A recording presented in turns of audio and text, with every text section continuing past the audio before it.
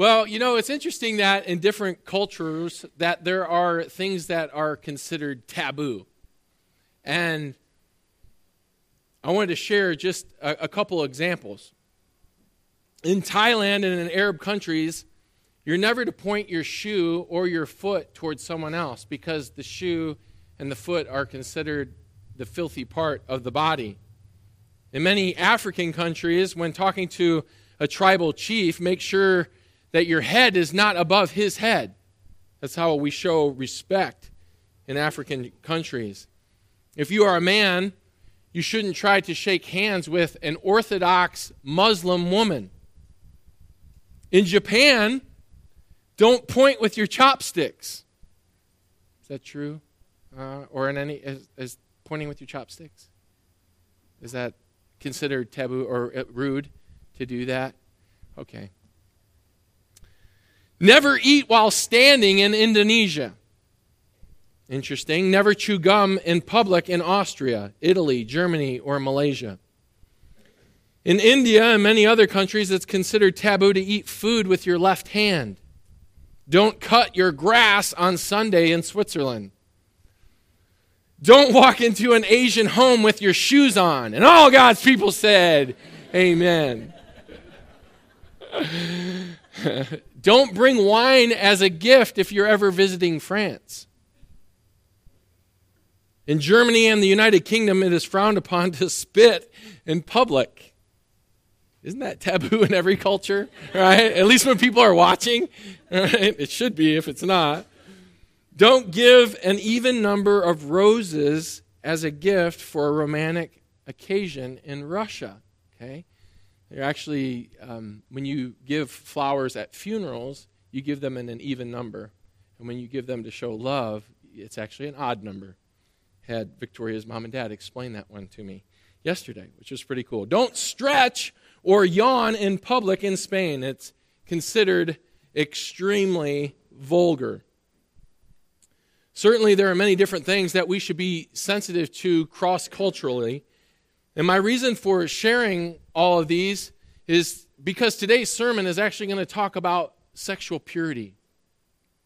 And in many cultures, talking about anything sexual or purity or even immorality is considered taboo. It's my desire to be sensitive as we consider what God's Word has for us today. And I wanted you guys to know that I thought about every single word that I would share in this sermon, considering the sensitive nature of the topic. But I want to invite you to take your Bibles and turn to 1 Corinthians chapter 6. And we're going to start reading in verse 18 from the English Standard Version, which says this. Verse 18 of chapter 6, 1 Corinthians. Flee from sexual immorality. Every other sin a person commits is outside the body, but the sexually immoral person sins against his own body. Or do you not know that your body is a temple of the Holy Spirit within you, whom you have from God? You are not your own, for you were bought with a price. So glorify God in your body. The title of today's sermon is Protecting Your Purity. And it's my prayer and hope that as we study this passage together, that we'll be able to see the very practical and protecting effect that the Lord provides for us. Our passage contains 3 verses, and you can see in the bulletin that our outline contains 3 points. And we're going to study 3 preparations to protect your sexual purity at all times. 3 preparations that you can make so that your sexual purity is guarded, protected at all times. And before we get started, we need some context to understand the reality of what was taking place in Corinth. The Corinthian Christians lived in a city that was synonymous with gross immorality. In fact, the word Corinthianize meant to live in a state of drunkenness and sexual immorality. The Corinthian Christians found themselves immersed in this lifestyle. And Corinth, in many ways, would have made Las Vegas, otherwise known as Sin City, right? It would have made it look pretty angelic. Many of the Corinthian believers assumed that since they were saved, it was all right to continue living life as they did before. They did not look at their sin as anything serious, nor did they see the need to address it. And the Corinthian believers, they didn't have access to a completed New Testament the same way that we do today. They didn't have Hebrews 10:26 that says that if we go on sinning willfully after receiving the knowledge of the truth, that there no longer remains a sacrifice for our sins, proving ourselves as unbelievers. They didn't have access to 2 Peter chapter 2, warning them not to be led astray, and countless other passages that would have helped them in the New Testament. Not that that's an excuse for them, but they were a new church. And so it was hard for Corinthian Christians not to act or be influenced by their neighbors. And as a result, the Corinthians were carrying their former ungodly lifestyle right into the church. And so Paul writes this letter of 1 Corinthians, and it's really a letter of correction, and that's its theme. And it addresses certain problems that the church was having. In chapters 1 through 4, Paul addresses division in the church. And people of the church were starting to find their identity in men rather than in Christ. And they were saying things like, I am of Apollos, or I am of Paul, or I am of Cephas. And they were finding their identity with those people rather than affirming their identity in Christ. It was a real problem, and Paul had to address it. In chapter 5, Paul dealt with the evil of failing to discipline blatant sin. And the sin was incest. And ironically, Roman law had a very strong stance against that sin. Yet, they were doing nothing about it inside the church. They were showing tolerance for it. And so Paul had to address that. And so the Lord's using the Apostle Paul to confront a host of Corinthian transgressions in the opening 6 chapters. Disunity, lawsuits, residue of other sins that he lists for us in chapter 6. In verses 9 and 10, there's a bunch of them listed there. Fornication, idolatry, homosexuality, theft, drunkenness, reviling. All these are previously mentioned sins before Paul zeroes in on the specific sin of sexual immorality. And because the Corinthian believers were so sexually immoral before they came to Christ, they carried a residue of this straight into their Christian experience. For example, Corinthians saw no harm in visiting the temple prostitutes. There were over 1,000 of them. 1,000 at the temple of Aphrodite, where fornication occurred regularly. Disgusting. And the Lord guided Paul to deal specifically now with this sin by taking apart their rationalization for thinking that it was all right to practice it. So, this is the context which we find our passage in today. And we're going to look at 3 preparations that God's Word gives us that the Apostle Paul was inspired to record for the Corinthian believers as well, that would protect their purity at all times. Again, you have the outline, and we're going to go ahead and start with our first preparation to protect our purity at all times, and it's this: prepare to run. Verse 18 says, flee from sexual immorality.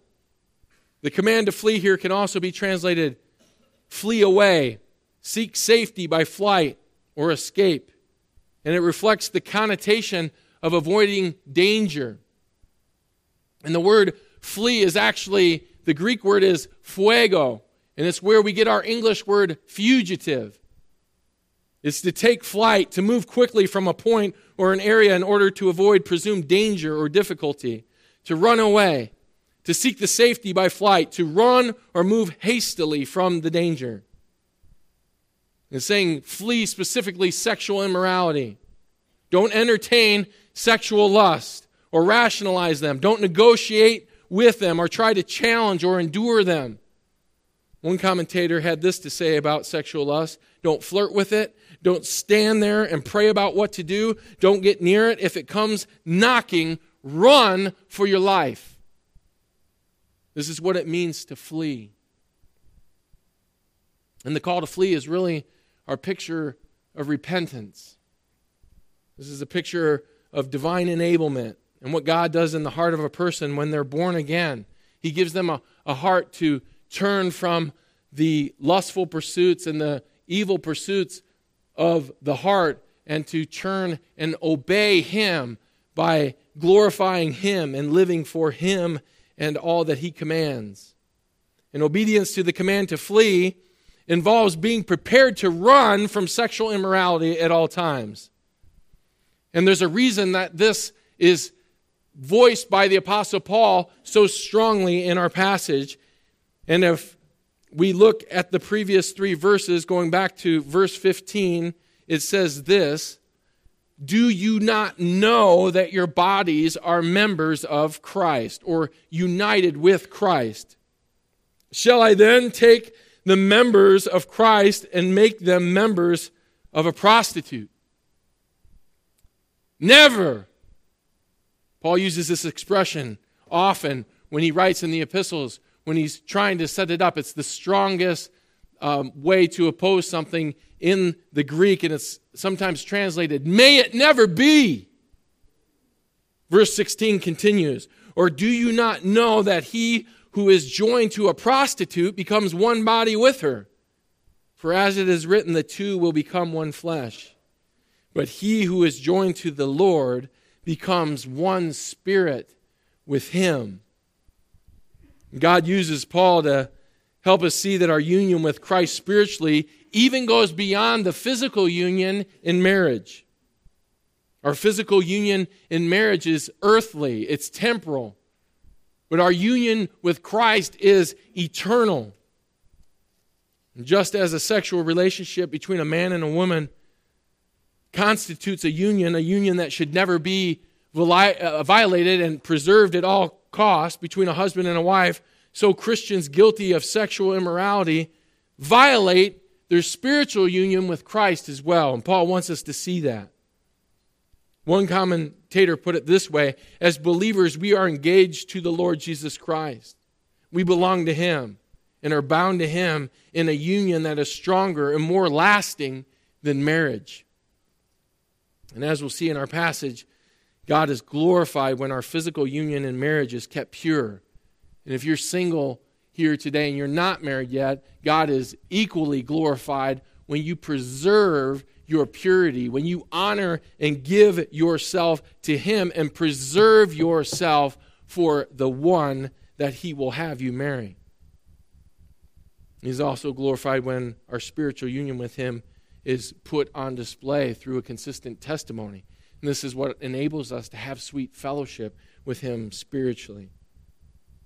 And there are 2 biblical examples that I want us to look at. And so you'll need your Bibles, and we're going to look at a few different scriptures. I want you to turn to Genesis chapter 39 real quickly. Genesis 39. And we're going to talk about the example of Joseph.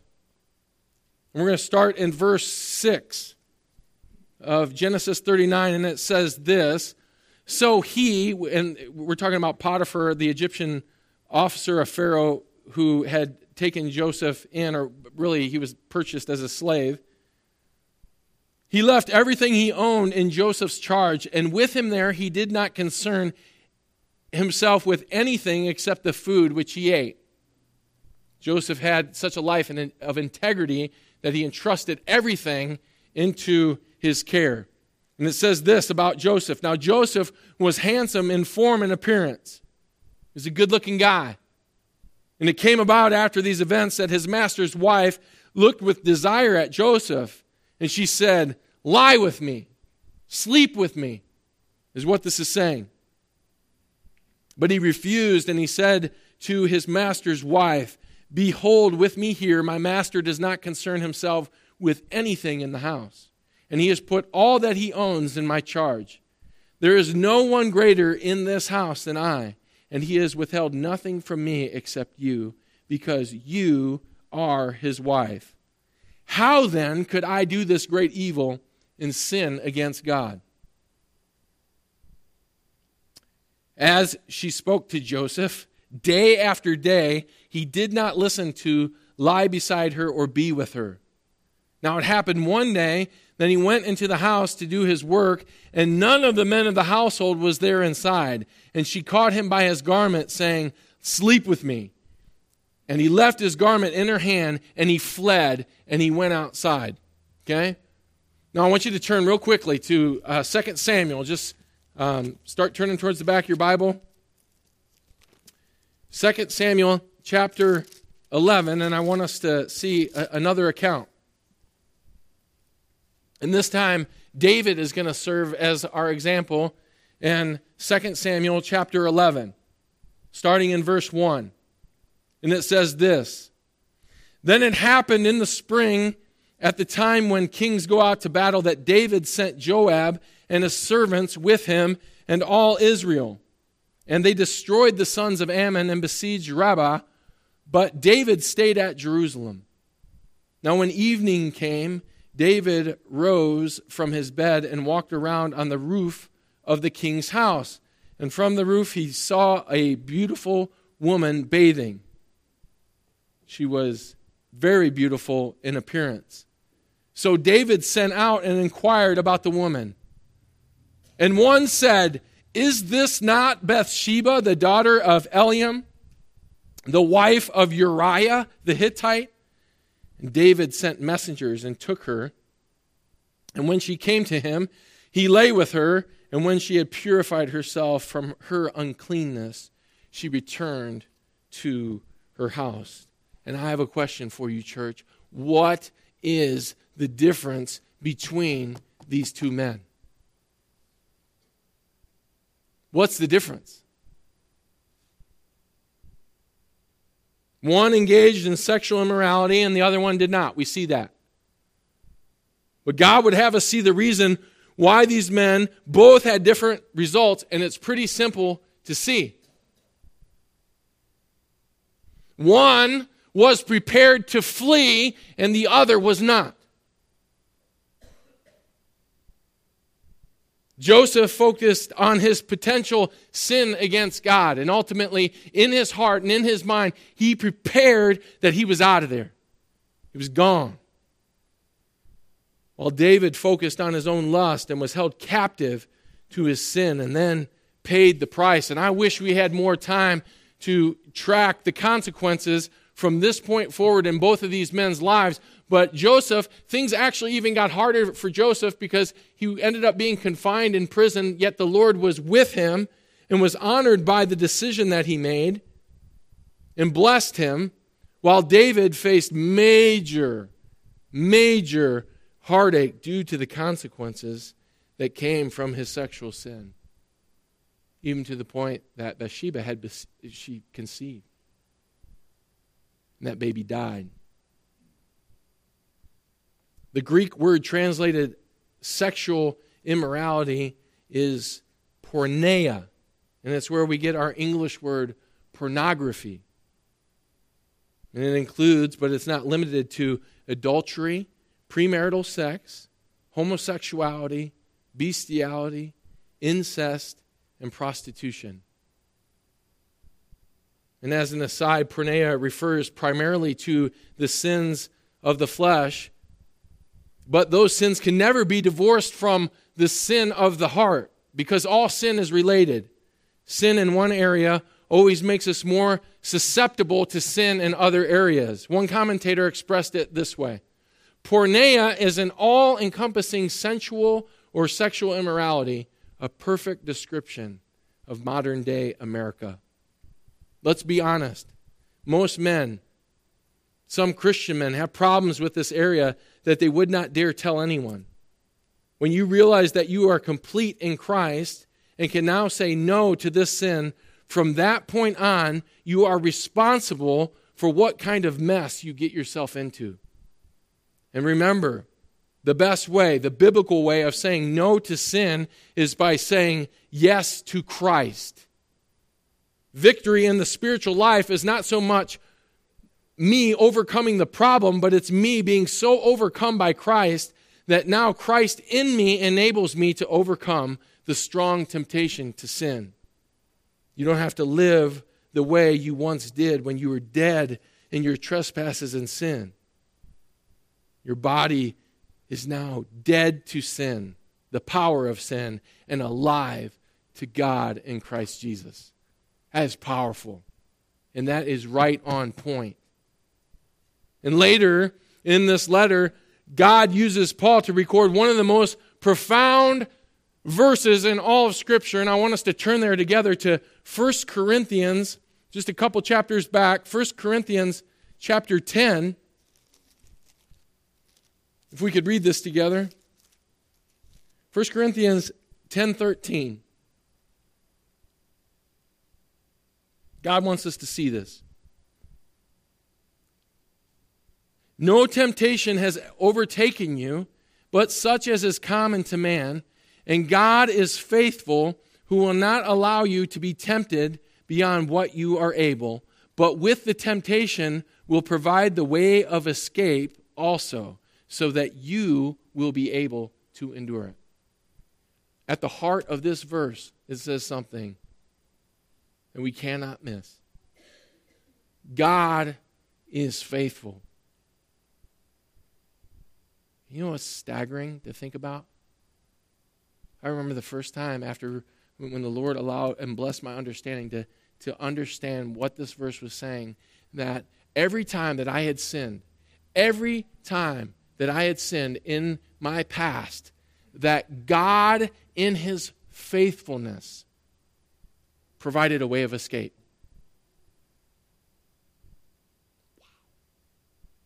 God in His faithfulness opens up a door and provides a way of escape. Listen, if the building were on fire right now, we'd need to get out. We'd need a door, right? It'd be foolishness to stay in it. We got to get out.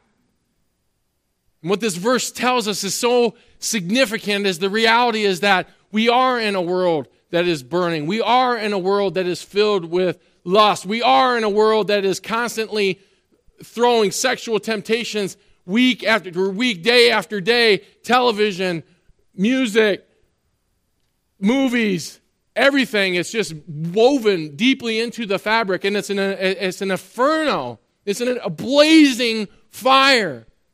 And yet God says this through this verse, that with me, when you are with me, guess what? I will provide a door. I will always provide you with a way of escape. How much does God love every believer that He would do that for each and every one of us? Each and every one of us, with every single temptation or every sin that we might be confronted with in our walk. It's powerful.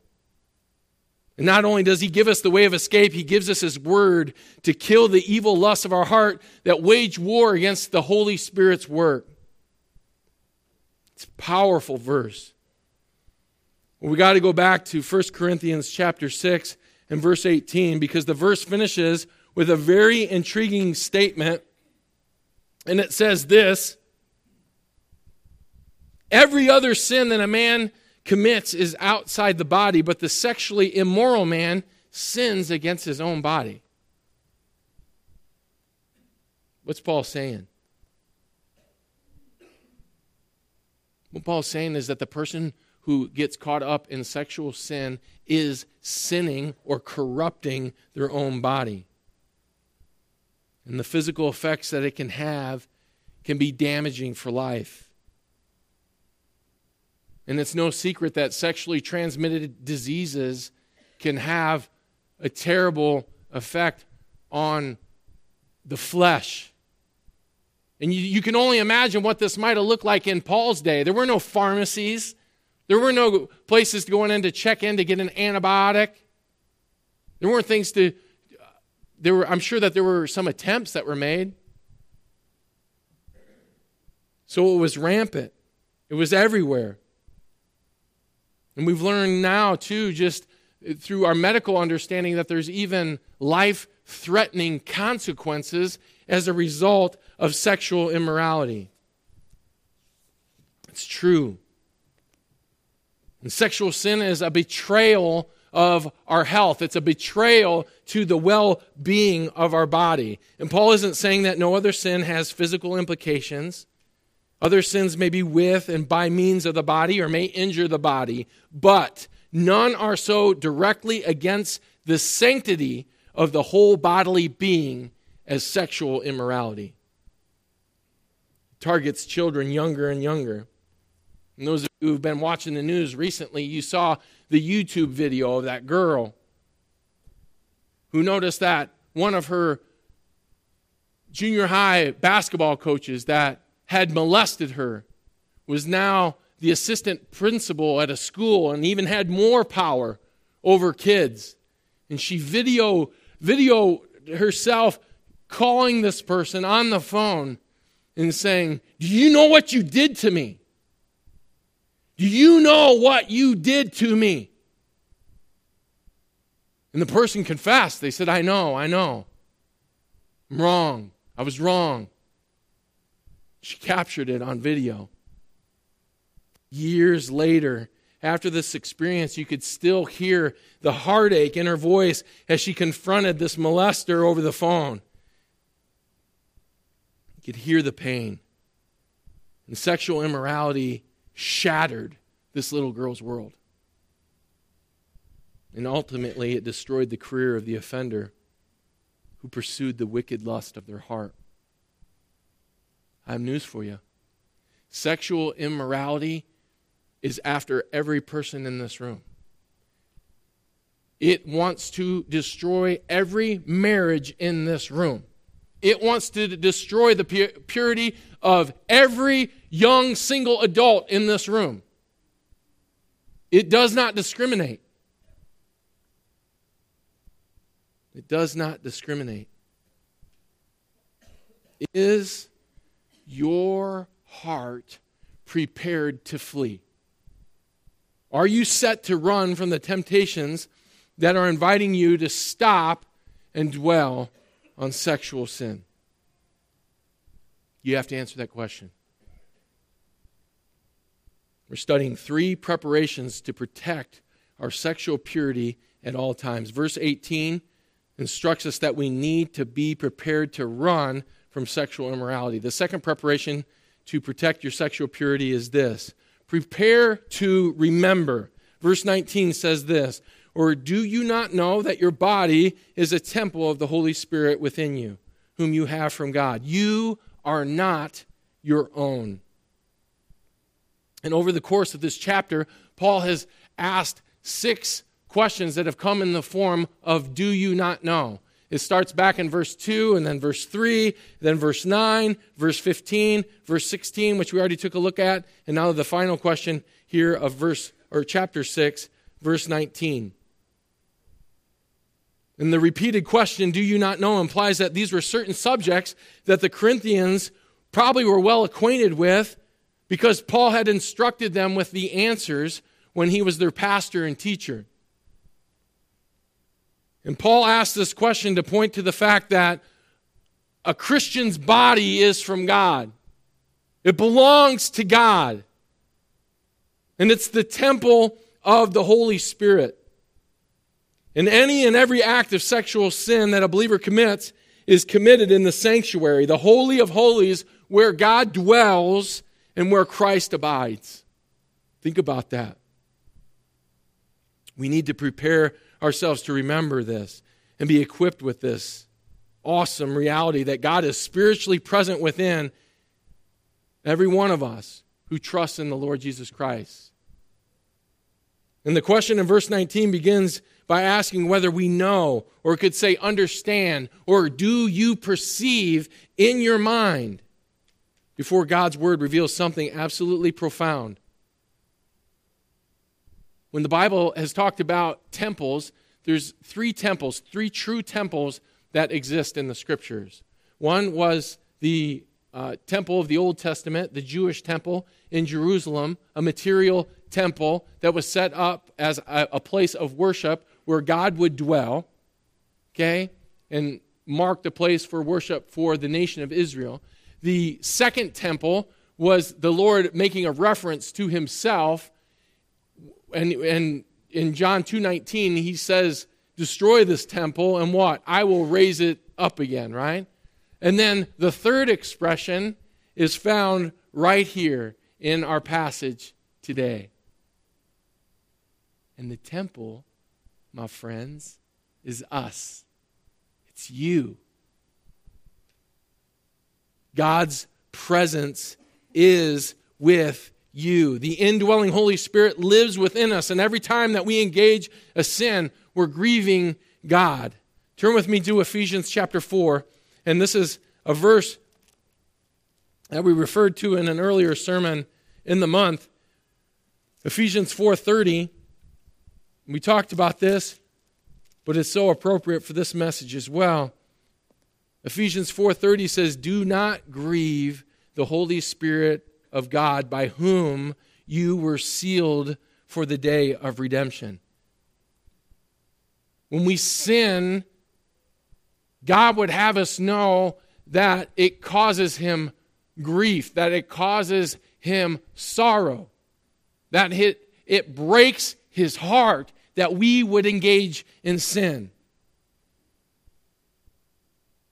And what's so interesting is that even in the context of this letter, if we just go a few verses down to the next chapter in Ephesians 5, we get right over to Ephesians 5:3 that says this, but sexual immorality or any impurity or greed must not even be named among you, as is proper among saints. It's not that you would even do it. It's just that it would even be talked about amongst you, that it would even be associated with us. That's powerful. It goes on to say, that there be no filthiness. This is really talking about sexual talk or coarse jesting, which are not fitting. In verse 5 it goes on, for this you know with certainty that no sexually immoral or impure person or covetous man who is an idolater has an inheritance in the kingdom of God. Anyone who practices sexual immorality is an unbeliever.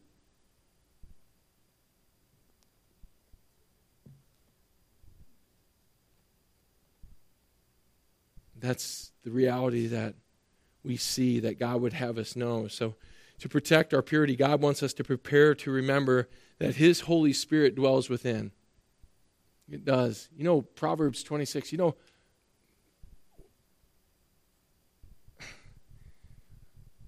your past, I mean, and for those who were saved later in life, and you know what this world throws at you. You know the game. You know the sexual immorality game, right? All the temptation, all the ways of the world, all the disgust from the world. That you would be in high school and you would let people know that you're a virgin. Are you kidding me? Are you kidding me? You haven't had sex with anyone yet? Are you kidding me?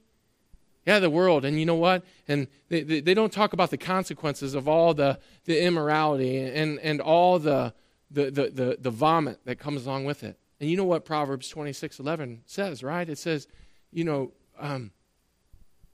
like a dog that returns to its vomit, so is the fool who returns to the things that you are saved from. So is the fool who returns to his folly, those things that we are pulled out from. God purchased us for purity, and he wants us to be prepared to remember that in our minds. But 1 Corinthians 6:19 shares something else of significance that God wants us to remember. If you'll turn back there to 1 Corinthians 6, verse 19, it goes on and it asks the question, or it says the statement, and depending on which translation, yours might be in question form in the NASB, or it says the statement in the ESV. You are not your own. What a humbling statement. What is God saying? I think I shared this from last week's sermon from a different passage when we were talking about the sealing of the Holy Spirit, when God offers forgiveness to us. He said what? He says, you are mine. You belong to me. You're mine. You're sealed. In 1 Corinthians 6:19, God basically says the same thing all over again when he says, you are not your own. Another way for God to say you are not your own is to say you belong to me. And when we prepare by remembering, this allows us to see that we don't have the freedom to do whatever we want. We don't have God's permission, our rightful and holy owner's permission to engage in any degree of sexual immorality, just as Ephesians 5:3 indicates, not even a hint. And the fact that we have God's Holy Spirit dwelling within us, just that fact alone, that God's presence in with us, is enough divine truth for us to we don't need any more than that, right? That's enough. But one commentator expressed it this way. This is powerful. To commit sexual sin in a church auditorium, disgusting as that would be no worse than committing the sin anywhere else. The offense is made within God's sanctuary wherever and whenever sexual immorality is committed by believers. We are His sanctuaries. And God wants us to remember this. We're looking at 3 preparations to protect our sexual purity at all times. Verse 18 prepares us to run. Verse 19 prepared us to remember. And our third and final verse prepares us to reflect. Verse 20 says this, for you were bought with a price. So glorify God in your body. Our verse begins with for you, and it's actually in the plural here. And if the Apostle Paul had been from North Carolina, he would have employed all y'all.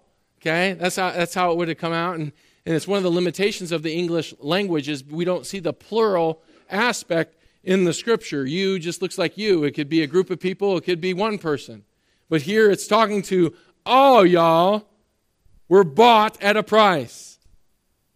And this verse continues to reflect on the fact that the Corinthian Christians needed to know that they were bought, or your Bible translation might say purchased. We have all been bought or purchased by the Lord. And all of us, when we just think about this practically, we've all been to a store, and maybe some of the young people haven't done it on their own yet, but we've purchased things. If I were to ask you to recall all the things that you've purchased over the course of your life, it would be impossible. And I'm not asking you to do that. But I'm asking you to consider what happens when you go and pay for something. You assume possession of it. You take ownership of it. Legally, by law, now it belongs to you. You purchased it. And this is what happens to us as believers. And the Apostle Paul used the Greek word agora, a verb in the past tense, which would be translated bought or purchased. And his readers most likely understood this because it pictures the ancient slave block, and it would have been a place where this word was used on a regular basis. And this was the Apostle Paul's expanded reminder that a Christian, or as Christians, we belong to our own by God. And we see this slave language used throughout the New Testament. Peter puts it this way, speaking of believers in 1 Peter 1:18 and 19, which says, knowing that you were not redeemed, purchased with perishable things like silver or gold from your futile way of life inherited from your forefathers, but with the precious blood, as of the Lamb unblemished and spotless, the blood of Christ. When the Bible says believers have been bought or redeemed, that the Son of God gave his life as a ransom for many, what does it mean? What have Christians been bought from?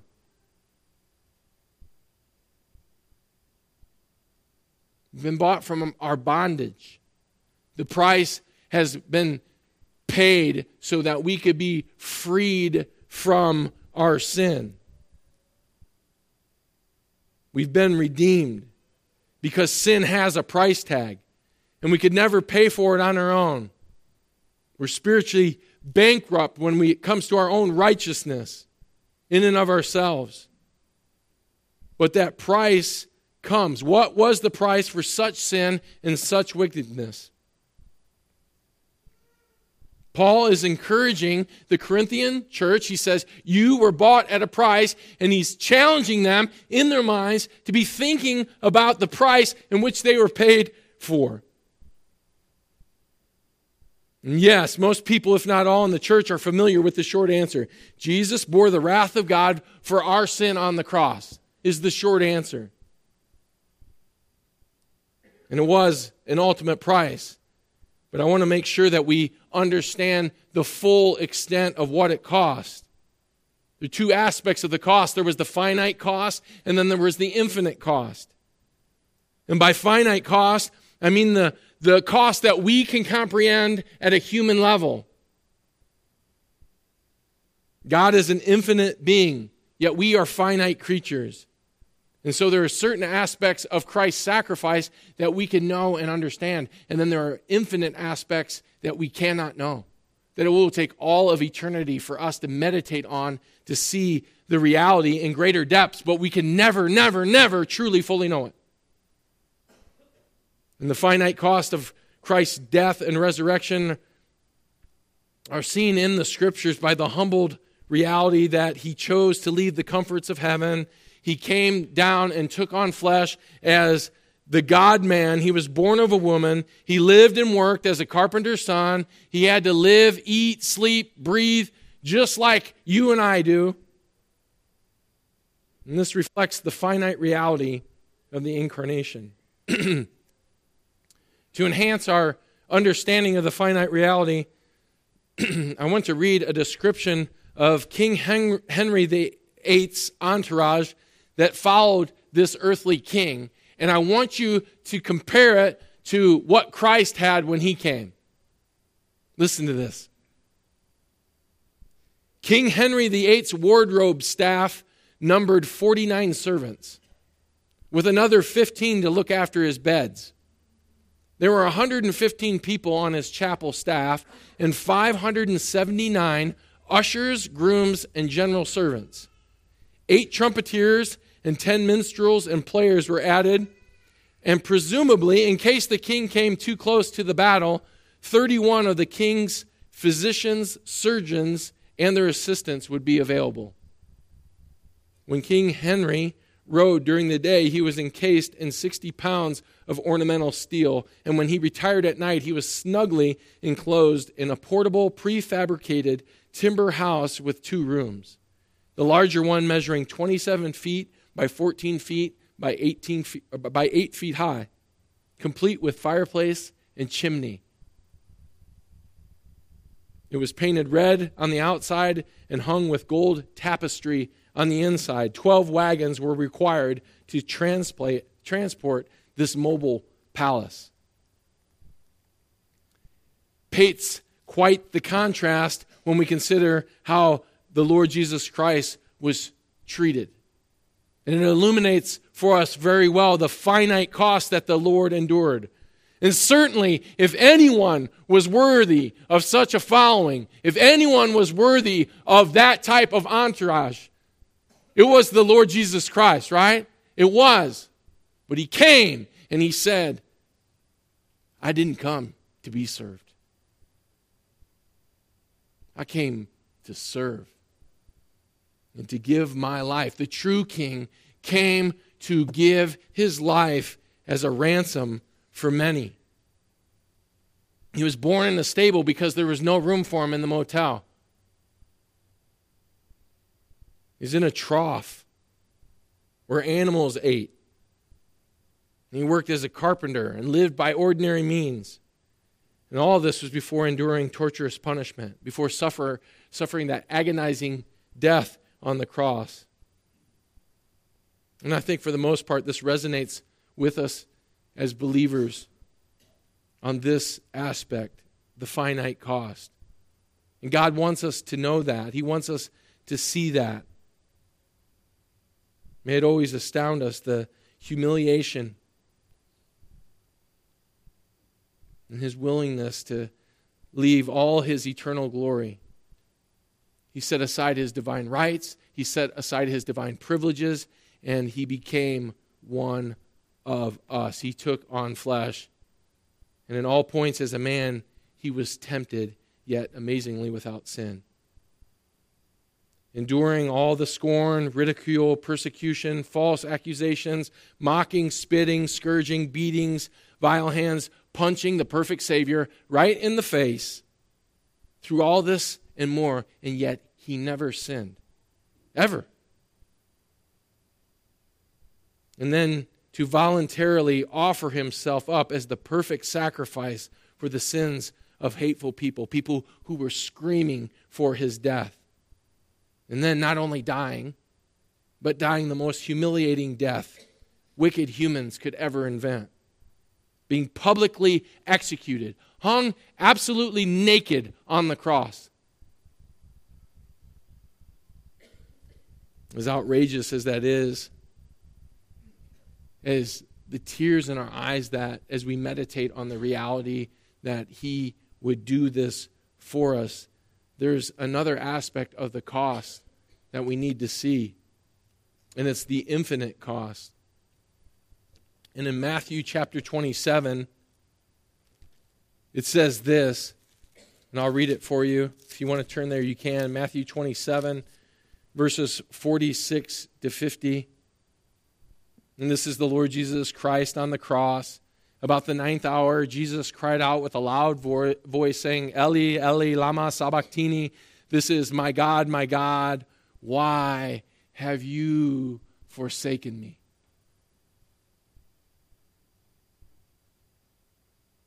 My God, why have you forsaken me?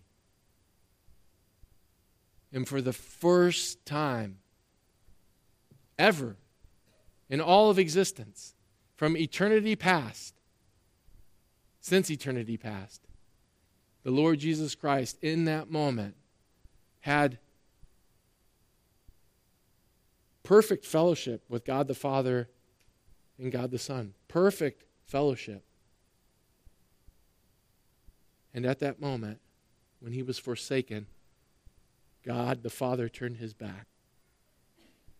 And for the first time ever, the Lord Jesus Christ felt alone as he absorbed that wrath for each and every person's sin in this room. People want to argue about, no finite man. Jesus had to be God. Nobody could absorb that infinite wrath. It's such a powerful thing to share with people who try to teach that he was merely a man. JW's got it wrong, and this is a great way to show them, wow, he absorbed the wrath eternally, right? Infinitely. God was able to do that. And a punishment that we would have endured for how long? Forever. That God concentrated that wrath in that time and zeroed in on his life at that moment is powerful. It is powerful. It's an infinite price. And we need to consider that, and it relates to what Paul was writing to the Corinthians, and it's relevant to us today that there was such an incredible price paid. Yes, there was the finite price, but don't forget the infinite price. Don't forget the price that Christ endured when he had that broken fellowship. It's heartbreaking, and we need to breathe that in. How can this be? How can this be? It can't be. But it is. It is. He did that. He did that for us. You know, if you buy something, right? Let's say we spend $500 on a car, there's a value associated with the item purchased, right? It's completely different than if you were to spend $50,000 on a car, right? Everyone in the room gets that. There's a value with it. Earlier I shared that it would be impossible for us to recall or remember all the things that we've purchased over the course of our life. It'd be impossible. But if I were to ask you, what is the most expensive thing that you have ever bought? I'm convinced that almost everybody in the room can remember what that is, right? We remember things that are costly. And you know what? So does God. So does God. And here the Apostle Paul is reminding Christians to reflect on the price that was purchased, that was made to purchase each of us. And it will protect your sexual purity when you do. And it will allow us to embrace the command given at the end of our last verse. And it's pretty straightforward. When we run, when we remember, it sets us up to be faithful and obedient to the last command it says this, so glorify God in your body.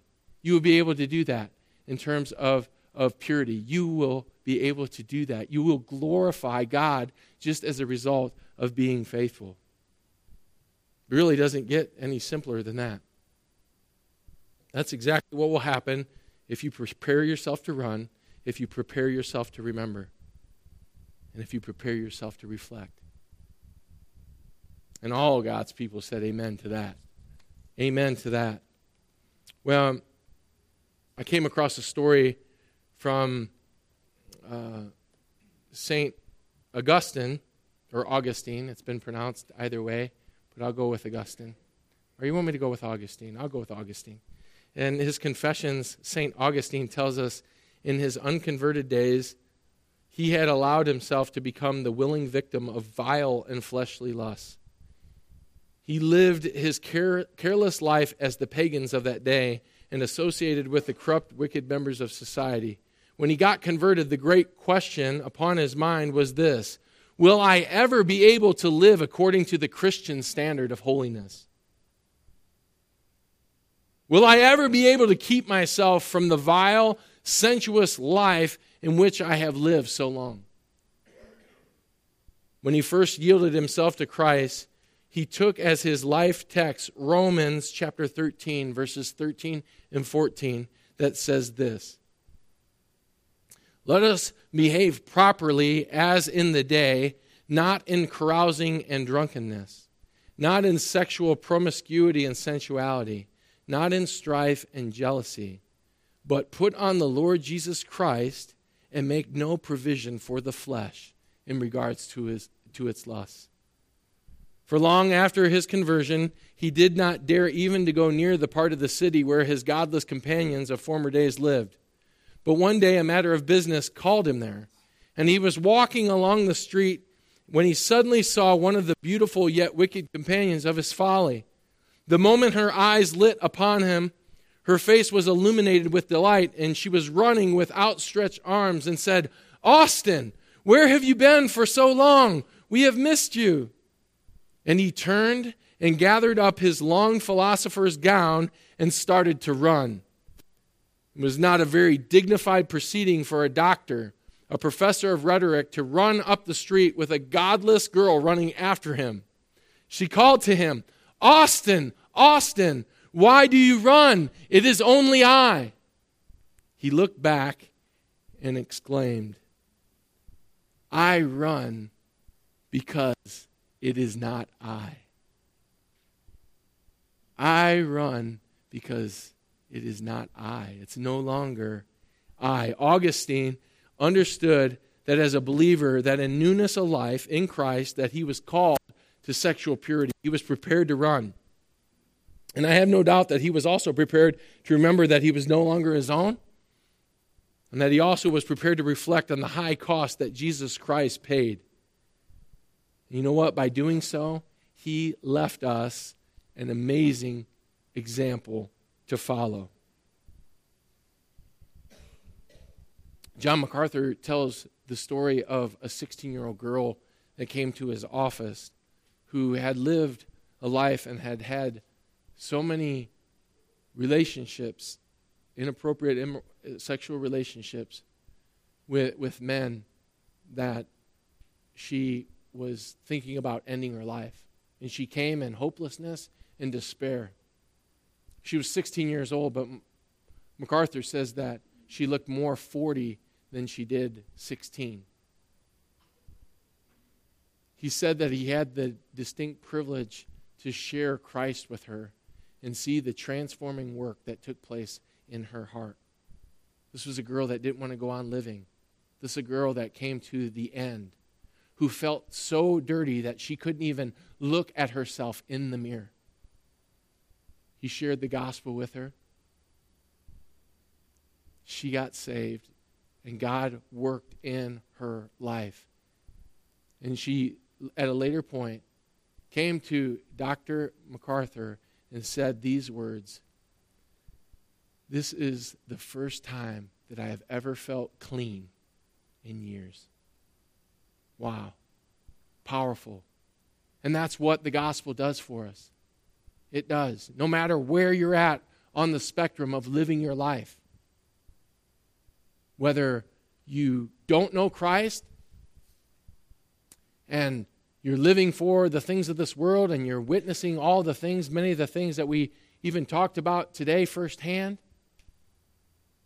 Maybe you know Christ and you've been caught up in immorality and you've tasted like a dog returning to its vomit. The gospel is there time and time again for us to be clean. It calls us to the place of purity. And today is the day. You guys are getting to know me.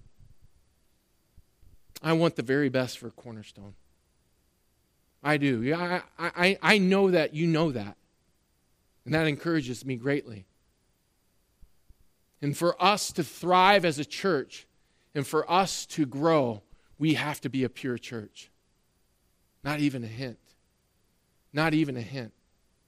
And what's that take? It takes accountability. It takes linking arms with our fellow brothers and sisters. It takes care groups to really, and care group leaders, making sure that you're taking care and asking the hard questions, right? Asking things that are related to this area. This isn't an attempt for somebody to get into your business. When we're in Christ, we're called to the end of ourself. We're called to each other's business. We are. Not to judge, but to bless, to encourage, to provide accountability. And I'm so thankful. This was a convicting message, but it was one of great joy. And I hope it's great joy in your heart that God has done this for us, that He has enabled us to flee the things that this world cannot flee, to flee the World Wide Web that so many people are entangled up. That God in His strength and in His power can give us victory and cut us free from the web that could potentially ensnare you for life and keep you and hold you captive to come back time and time again to the vile, degrading things that are there. I rejoice. I rejoice. I hope that this message blesses and encourages you. I hope that as you take some time this week and just even think about the reality of how God's at work in your heart, that you would consider every aspect, right? Because those things, those temptations are going to come. And TV, those lusts can pop up, right? They can, and we have to be prepared to flee. We have to be prepared to run. And by remembering and by reflecting, it's going to bless us. So I hope your hearts were as encouraged as mine was today. And I do want to pray, but I also want to take a moment just to even share with those of you who may have never, your life may not be different than the world's. Maybe it's just saturated with worldliness. Maybe you've given no regard to even the reality of sexual immorality. Maybe it's just crazy talk from a bald preacher up front. It's like, what is he talking about? You know, we want to bless you with answers. We want to encourage you. We want to let you know that there's hope in Christ and that there are no regrets. There are absolutely no regrets when we trust in the Lord Jesus Christ and we walk with Him. It is indeed fullness of life. It is the sweetness of life in Him. Please pray with me.